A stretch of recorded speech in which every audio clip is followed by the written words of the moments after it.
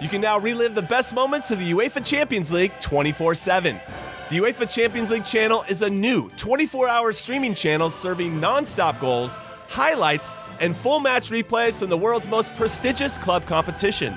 Reminisce on your favorite moments, legendary players, and brilliant goals with the UEFA Champions League channel streaming around the clock on Pluto TV and the CBS Sports app.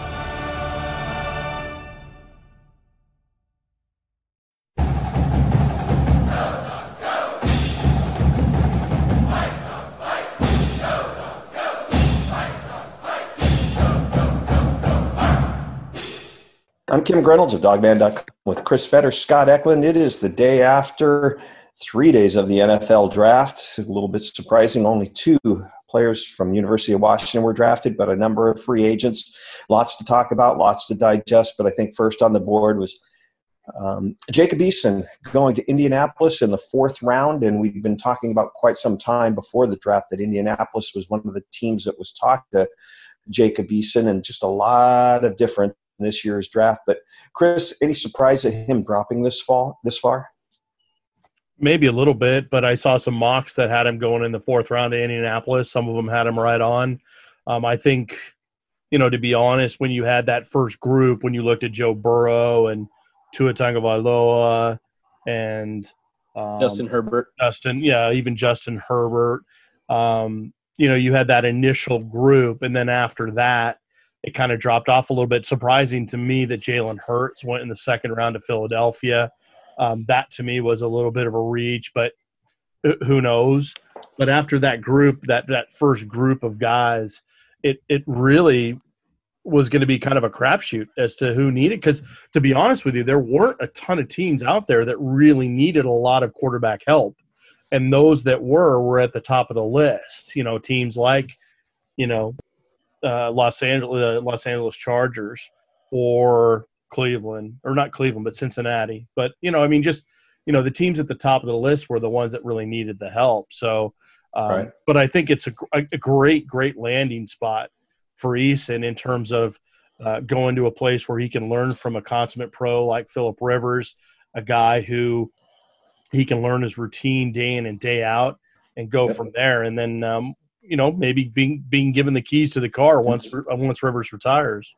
And Scott, what I'm tending to see, and tell me if you agree with this, I talked to John Clayton a little bit, a couple of other people, but you have, different groups of teams out there, guys in the NFL who took quarterbacks the last couple of years and still trying to figure who's panned out.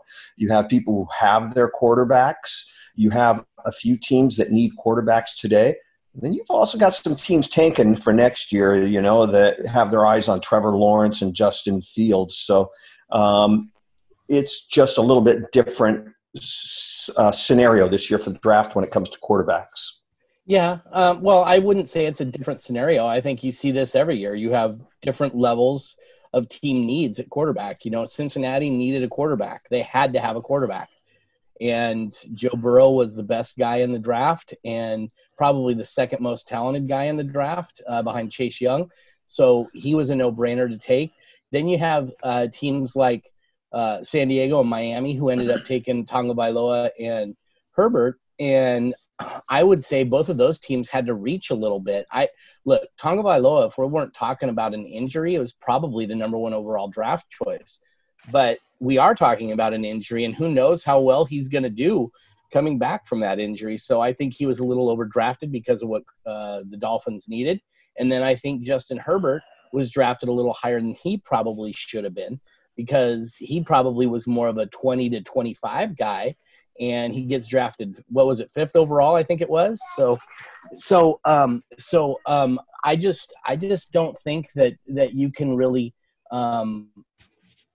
say that this year is any different than others. What I like about Eason's situation is, like we've kind of talked about in other times, was that he's coming in behind a Hall of Fame quarterback who's in his 1 year probably with Indianapolis, possibly 2 years with Indianapolis, and he'll get to sit and learn behind him and how to prepare, how to study, how to do all those different things, and hopefully he takes it to heart. More importantly, Scott, is the 2 quarterbacks on the roster for Indianapolis right now, both Phillip Rivers and Jacoby Brissett, they're both on 1-year contracts. Yeah, I So, think Brissett's gone. I think he's going to get traded.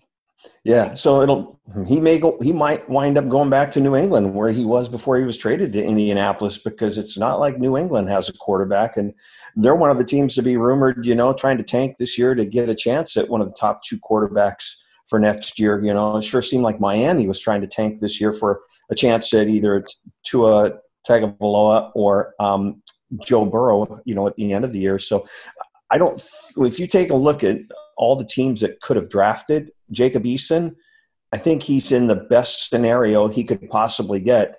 And Chris, you know this as well as I do. I'd rather be a 4th-round draft pick in the right situation than a 2nd-round draft pick in the wrong situation. And right now, I think Jacob Eason's in the perfect situation for him. Sure, for quarterbacks, it's paramount. And as Scott kind of pointed out, the pecking order, the way it is, I mean, Brissett is a guy that, maybe even Seattle takes a flyer on him again. I mean, you never know, given what Seattle's situation is behind Russell Wilson.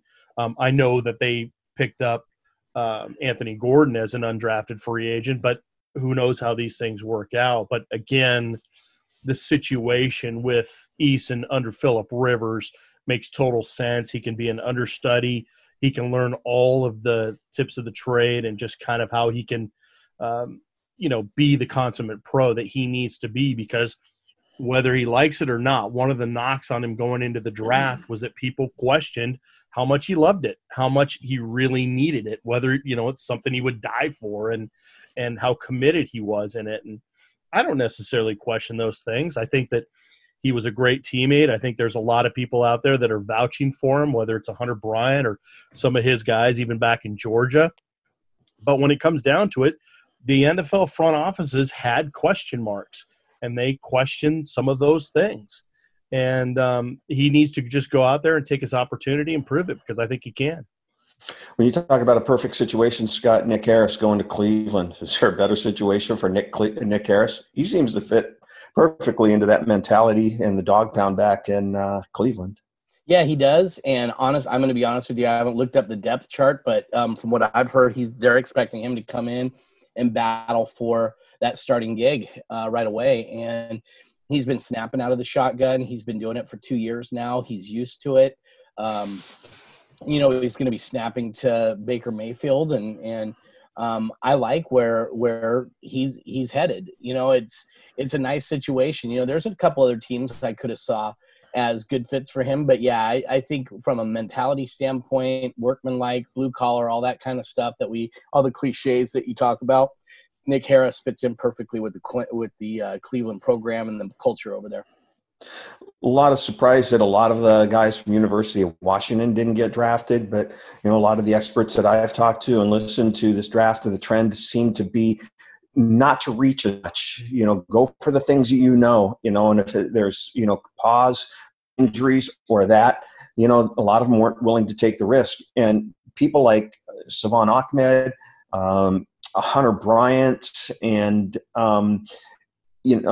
Trey Adams, they just weren't able to get visits into some of these teams to get cleared medical-wise. And with those question marks out there and the inability for teams to really dive into that, I think it really hurt them, Chris.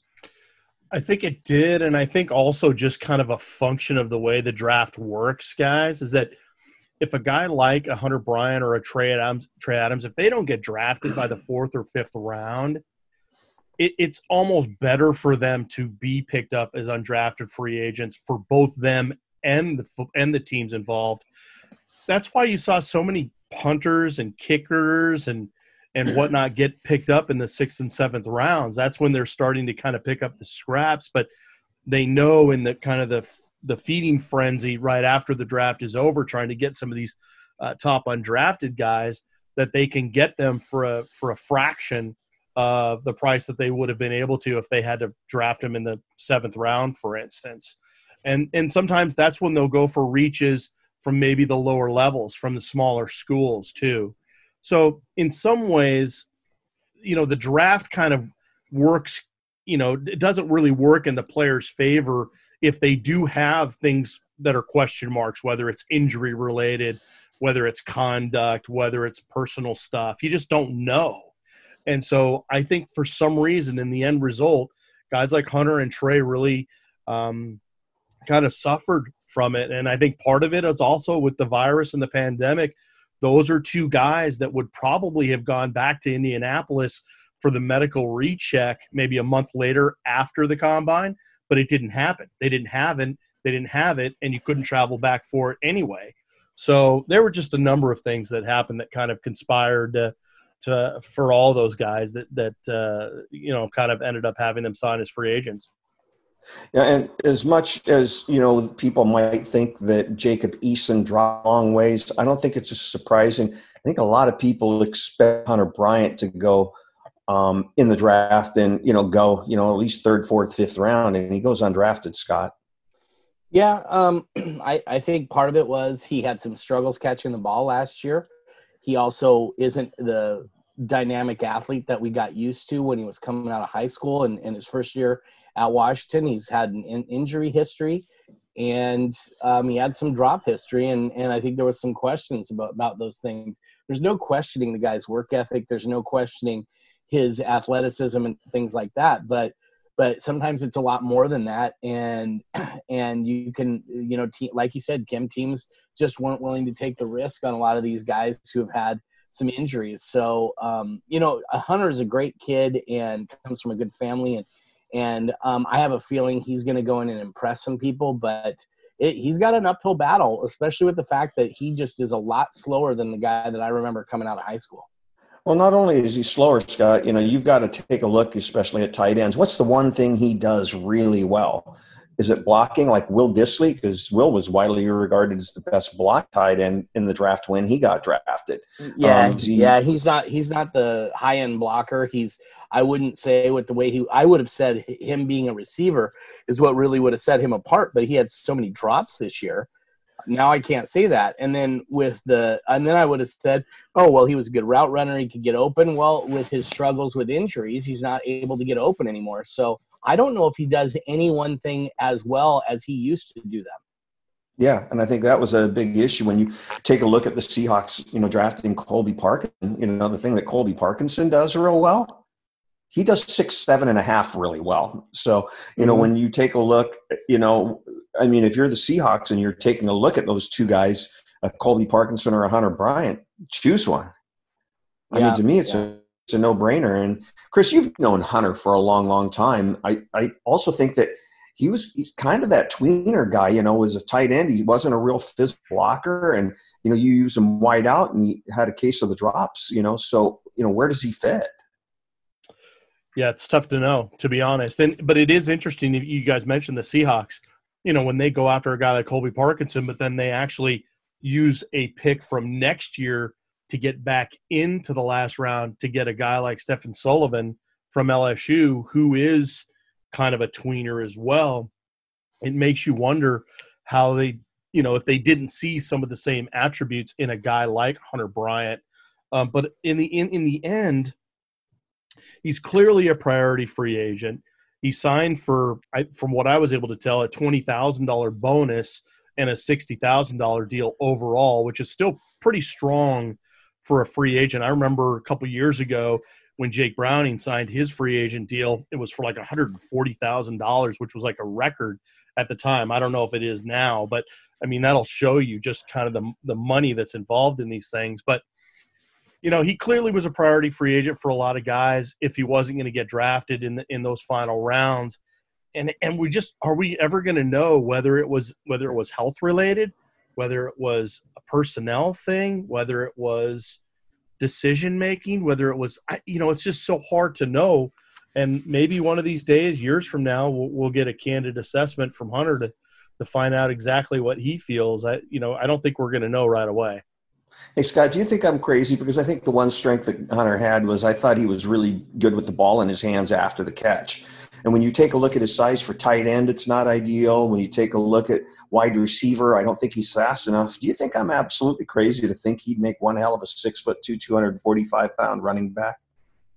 Yes. He's not a running back. He just isn't. He isn't quick twitch enough to be a running back at the next level. He really needs to find a niche as an H-back with a team. I have compared him for the last year and a half to Chris Cooley, the H-back that was with the Washington Redskins for a little while, had a really good career there with Kirk Cousins throwing the ball to him, doing all those things that he did. And I think Hunter's going to have to find that kind of niche, because I just don't – he's not going to be an end-line blocker, a very good one, at least for a while. He's not he doesn't have the size to be able to get much bigger. That's another problem too, is I think he might have maxed out physically. And I mean, the guy was so yoked coming into the University of Washington, and he really hasn't gotten more yoked, in my opinion. He's basically the same guy. So, you know, I would disagree with you, Kim. You asked me if you were crazy. So, but I would disagree with you. I don't think he can play running back at the next level. Baseball has begun, which means you need to listen to Fantasy Baseball Today in 5, part of the CBS Sports Podcast Network. Join Scott White, Chris Towers, and me, Frank Samfel, every Monday through Saturday as we deliver all of your fantasy baseball needs in just 5 minutes. We'll break down the biggest performers, news, and prospects who could make an impact this season. Make sure to download and follow on Apple Podcasts, Spotify, the Odyssey app, and everywhere else podcasts are found. Hey, Chris, Miles Bryant. I mean, we've dealt with Miles for 4 years at University of Washington. Always just an absolute – he's always fun to talk to. You always look forward to talking to Miles Bryant, and he puts out a tweet after the draft. You know, I had to earn it as a walk-on, and I'm going to have to earn it as an undrafted free agent, you know, and something like, you know, don't count me out or don't not bet on me. But Miles Bryant going to New England. You going to bet against Miles Bryant at New England? No, not with the defensive coaches that are there, obviously, with Bill Belichick and whatnot, for sure. I mean, he's going to be lined up in a good situation there. And, you know, it again, like Scott kind of alluded to with Hunter Bryant, it's fit. It all depends on how they want to use him, and at least how New England used some offensive skill players that didn't seem to fit a certain mold, whether it was a Wes Welker or an Amendola or a Scott or a Hogan or, you know, any of those types of guys. You could see maybe Miles Bryant being a Swiss Army knife type guy on defense. That's the way Washington like to use him. They could play him at safety, but they also like to bring him up and pressure at the line of scrimmage. So I think Bill Belichick looks at a guy like that and says, why not? Let's take a flyer on a guy that we know is gritty, is tough. He may not be the biggest guy in the world, but he's going to take guys on. And he's smart, and we can utilize him in a number of ways. So I really like the pickup. Savon Ahmed, $50,000 bonus for San Francisco. No, 10K bonus. Oh, was it 10K? 50,000 total. Okay. Didn't read that correctly. Sorry. But Savon Ahmed to San Francisco, be reunited with his friend Dante Pettis down there. Not real. Scott, are you convinced that Savon Ahmed really wants to play football? I mean, Savon has always loved to play football. I would be shocked if his heart wasn't in it. I think he really does want to play football. I just don't think that he's the dynamic athlete we all thought he was coming out of high school. He put on a little bit of weight, and he got a little bit slower. Because one of the things when he came into the University of Washington was, hey, this guy gets in the open field, you're going to have elite speed to catch him. And at 4.6, 4.65, whatever he ran at the combine, you know, maybe he plays a little faster than that, but it's not much. And most of the DBs are going to run sub 4.5 40s in the NFL, and most of the linebackers are going to be just as fast as he is. So is a team really going to take expend a draft choice on that guy when they can get him as a free agent? And I think heading down to San Francisco, you know, I talked to some people who are pretty close to Savon, and it sounds like San Francisco are the ones who are talking to him the most throughout the entire process. And they had actually inferred that they might take him on the third day of the draft, and they ended up not needing to, and they signed him as a free agent. And you know, he's only a 2-hour flight down for his family to go see him play, and he's really big on sticking as close to his family as possible. It was one of the reasons he chose the University of Washington. So, yeah, I would be surprised if his heart wasn't in playing football anymore. I will be pleasantly surprised if he ends up making the final roster, but I firmly believe he will end up making a practice squad, if not with San Francisco, then somewhere in the NFL for the next year or two, and hopefully he gets a chance to make a real roster. And Chris, my biggest issue with Savon, and I love the kid. I think he's a great kid, but as a running back, he just seemed to shy away from contact a lot. Well, yeah, maybe at times, and other times he put his head down and did the business. So I just think that with the questions about whether or not his heart was really in it or if he really loves football, I just think some of those came about also because, he showed another side of himself when he put out some music and showed himself as an artist that way. And people see other sides of guys and go, oh, okay, this guy's multidimensional, but does that take away from the football piece? And I don't think that's ever been the case with Savon.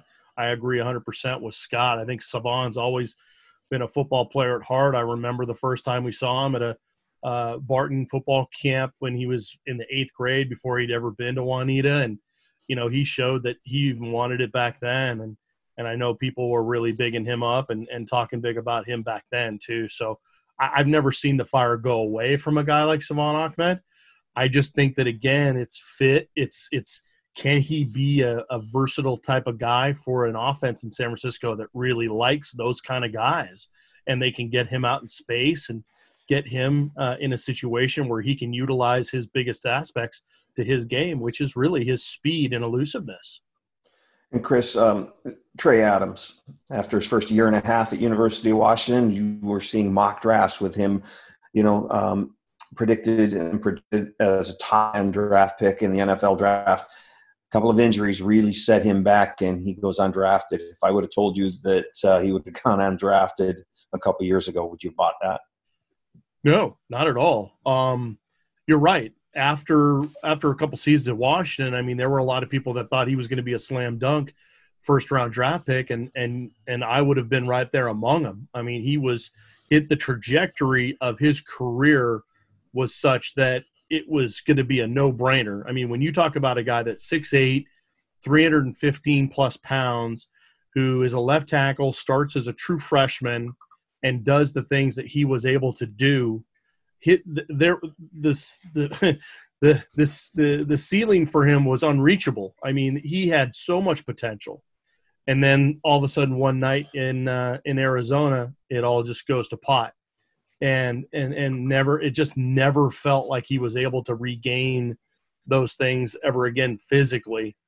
And then you couple that with, I don't want to get into the whole thing with what he said at the combine. I think to me, those kinds of things are overblown. I know people want to point to that kind of stuff and go, oh, that's just crazy. And why would a team want to take a risk on someone who just says something that dumb and what have you? But you know what? He was just caught in a candid moment. I get it. I don't think that's how he suffered at all. And as far as his draft stock, I honestly think everything had to do with his physical well-being at this point. His running at the combine was such that it really put up a lot of red flags. And again, of all the guys that competed in Indianapolis, guys, Trey Adams really needed that Washington Pro Day more than anybody. He needed that Pro Day. He needed that medical recheck. And I think all those things just crushed his draft status. And Scott, it sure looked like, when he came back, he added the weight. I think he was probably closer to 340, with the knee problem, the back problem. He seemed to develop heavy feet. Can you cover that? Oh, yeah. Well, you can recover it, but the problem is he's got a bad back too. And when you have a bad back and you put on weight, and I just don't know if he's ever going to be able to get back to the guy who was a little bit lighter on his feet than what we saw over the last couple of years. So that's kind of, it's kind of the uphill battle he's going to have to fight against. I still think he's talented enough to play. He's going to have to play right tackle, though, at the next level. He is not a left tackle. He cannot handle speed rushers in space. Chris, we've only got a few minutes left, but some of the other signings, Jared Hilbers to the New York Jets, Fuller to the Seattle Seahawks, Andre Bocelli to Kansas City, Benning Patoa to Tampa Bay, Brandon Wellington to Indianapolis. Any of those that jump out at you? Yeah, I think it's interesting that Jared Hilbers was able to parlay that into apparently a $62,000 signing contract with the New York Jets. I think that's fantastic for him. I think he is a guy that if you compare him to a Trey Adams, for instance, what's the cliche in football, especially at the pro level? It's miles on the tires, right? And when you look at a guy like Jared Hilbers, there are not a ton of miles on those tires. And I think when you compare him specifically to a guy like Trey Adams, he jumps out. And that's why I kind of thought in some ways when you look at the potential of Hilbers compared to Adams, his star's still on the rise. So I think he's got a great chance there. I think Aaron Fuller at Seattle could be great. I made a post on there on the boards about, he's kind of taking the same path that Doug Baldwin took. Do I think he's Doug Baldwin? I doubt it. I mean, there's not many Doug Baldwins out there, guys that are undrafted free agents that go on and do the things that a guy like Doug Baldwin was able to, but they're basically the same size. Fuller had better stats. Who knows what happens? And so that's the thing. You roll the dice, you take your chances. And if these guys can take their opportunities, that's all you can ask for. And you hope being in a system like Washington had with the Built for Life and the accountability and getting into the routines, you hope these guys are as set up as they can possibly be to take advantage of these opportunities. Scott, any of those guys jump out to you, any of those signings? I think Andre Bocelli and Brandon Wellington, two guys who just weren't the most productive guys at the University of Washington during their time. And but still teams noticed that they were guys that they wanted to bring in. There's some conjecture that they actually signed free agent contracts and that they were possibly invited guys to come in and do a tryout. But whatever it is, the fact that they're on there, hey, good for them. I'm happy for them. But I think their production at the University of Washington, it surprises me a little bit that those guys are going to get an opportunity at the next level. Just a reminder, if you're looking for those daily updates as well as breaking news alerts, just shoot us a note. HuskyStadium@gmail.com, subject line newsletter. We will hook you up. Again, HuskyStadium@gmail.com, subject line newsletter. For all of us at Dogman.com, I'm Kim Reynolds, along with Chris Fetters, Scott Eklund. Go Dogs.